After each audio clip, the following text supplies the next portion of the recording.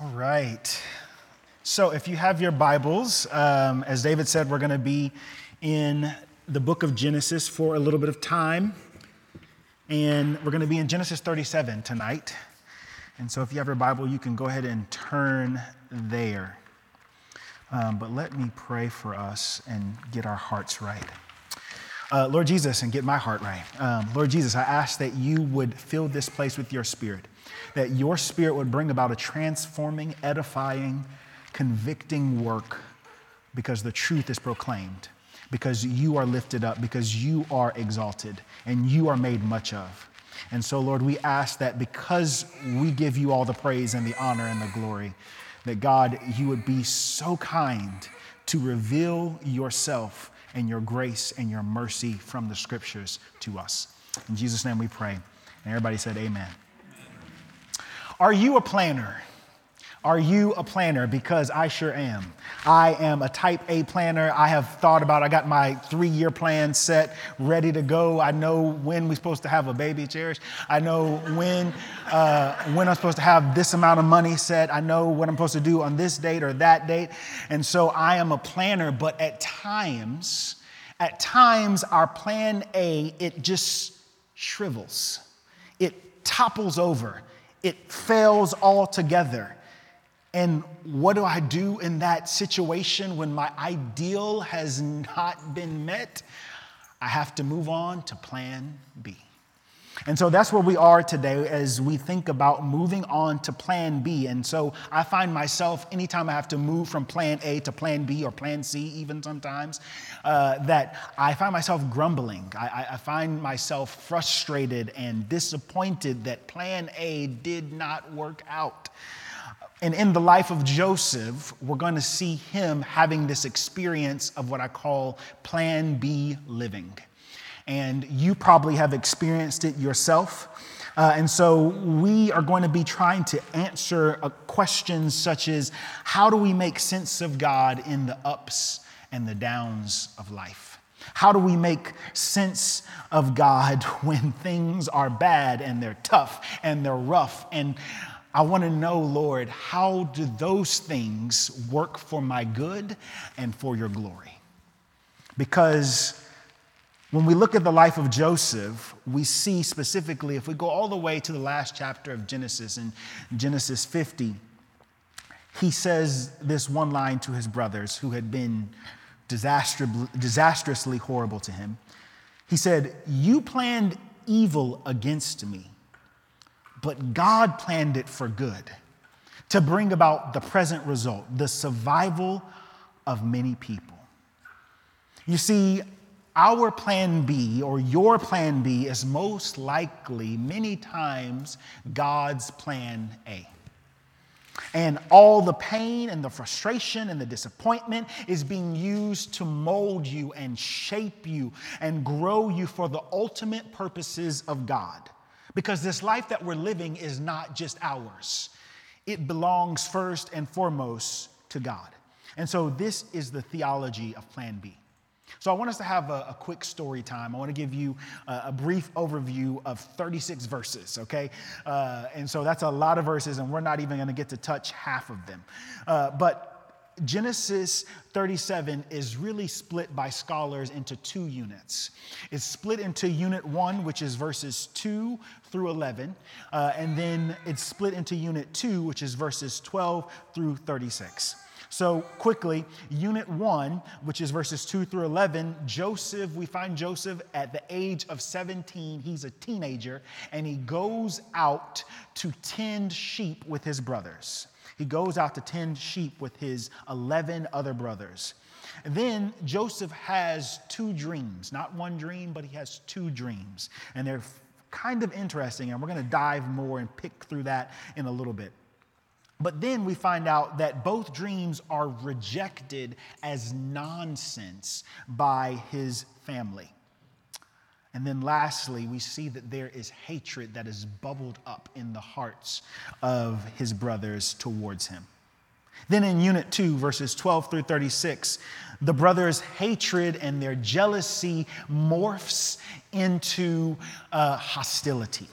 So they begin to take action on their emotions. And Joseph then journeys from the Hebron Valley, which is his home, to Shechem and to Dothan to find his brothers. And as the brothers see Joseph coming towards them, they begin to plot to kill him. And they end up throwing him in a pit that's empty of water, as the scriptures say. And then they try to trick their father into believing that an animal had mauled him and killed him. And so they bring this colored robe that had been gifted to him by his dad to him that was full of goat's blood and try to deceive Jacob and successfully deceive Jacob. And then the chapter ends, verse 36 ends with Joseph being sold off into slavery into Potiphar's house. And Potiphar, who you'll hear more about next week, is the captain of the Egyptian Pharaoh's guard. But I want us to read Genesis chapter 37, verses 1 through 11. And it reads like this, and so bear with me because this is a little lengthy. Jacob lived in the land where his father had stayed, the land of Canaan. And these are the family records of Jacob.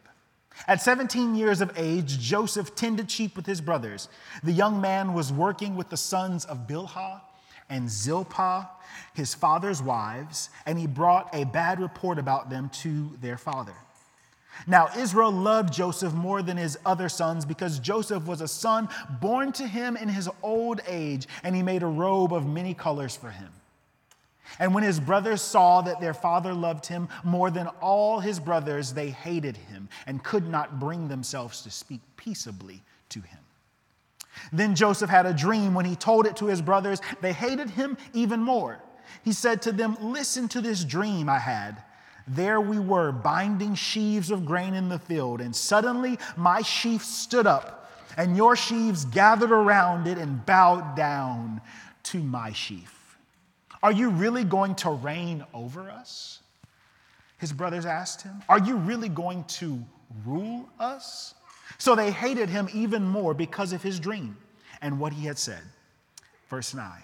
Then he had another dream and told it to his brothers. "Look," he said, "I had another dream. And this time the sun, moon, and 11 stars were bowing down to me." And he told his father and brothers, and his father rebuked him. "What kind of dream is this that you have had?" he said. "Am I and your mother and your brothers really going to come and bow down to the ground before you?" And his brothers were jealous of him, but his father kept the matter in mind.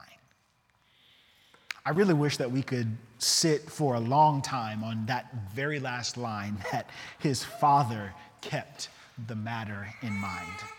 But we're going to try to move quickly through this.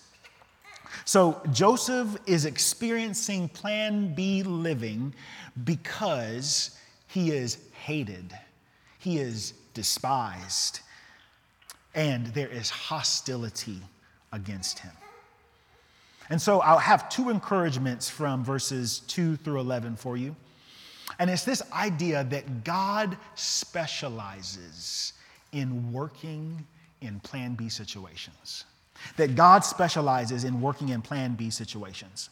So when we get to verse 2, it says that Joseph is sent to be with his brothers. And so I want to give you a little bit of a view into the family dynamic of Joseph. Joseph is the 11th son of 12 sons to Jacob. And the scripture says in verse 2 that the young man was working with the sons of Bilhah, Zilpah, and his father's wives.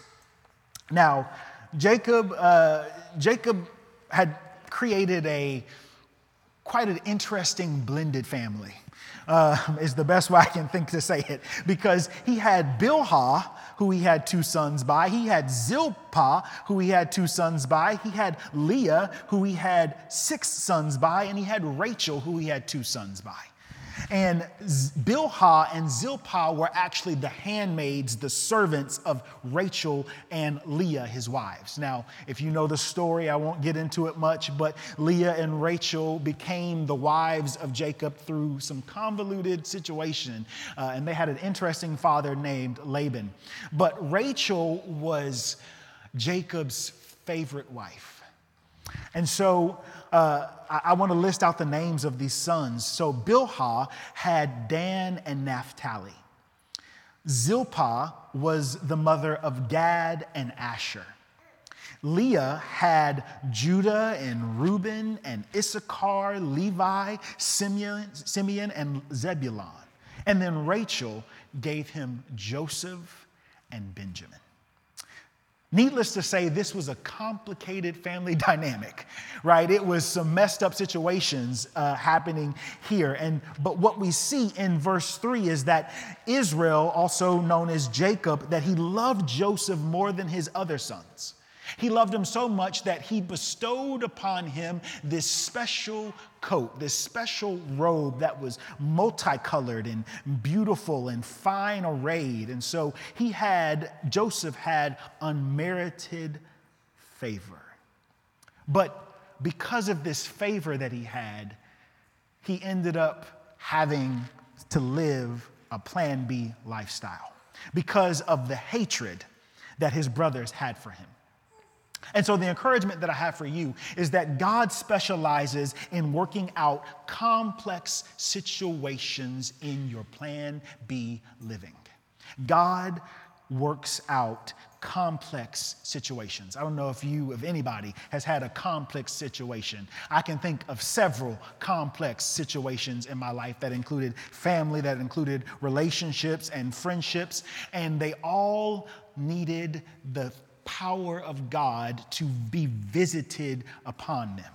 And so this hatred that Joseph was experiencing from his brothers, because it was rooted in jealousy, he needed God to fix that thing and make that thing right and change it and turn it around. But I'll tell you in chapter 37, that does not happen. In fact, what happens is that Joseph ends up being sold off into slavery, and his Plan B living continues. So we won't even get into that. Verse 5 says, then Joseph had a dream.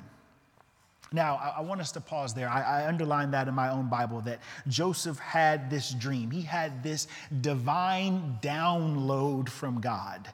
There was something special about Joseph, I don't know, or was it just God being gracious? I probably want to lean on the fact that God is being gracious to give Joseph this dream. And he gives them this dream, which his brothers, don't know, but it's a reflection of the future. And so he gives them this dream. And in this dream, the brothers are bowing down to Joseph.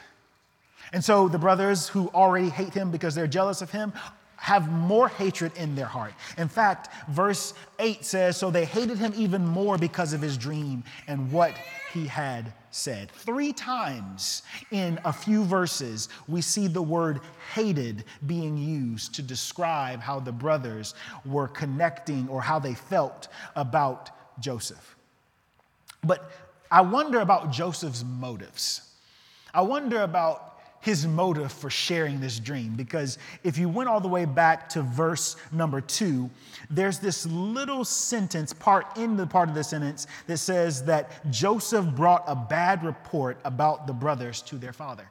It almost makes me think that Joseph is this little 17-year-old pick fun at his brothers because he already knows that he's the favorite, right? He already knows that he's the one that has the most love. And so it makes me wonder that why would he share this dream when he knows that these people, that his brothers already hate him, right? And so is he just trying to lord over them his specialness, right?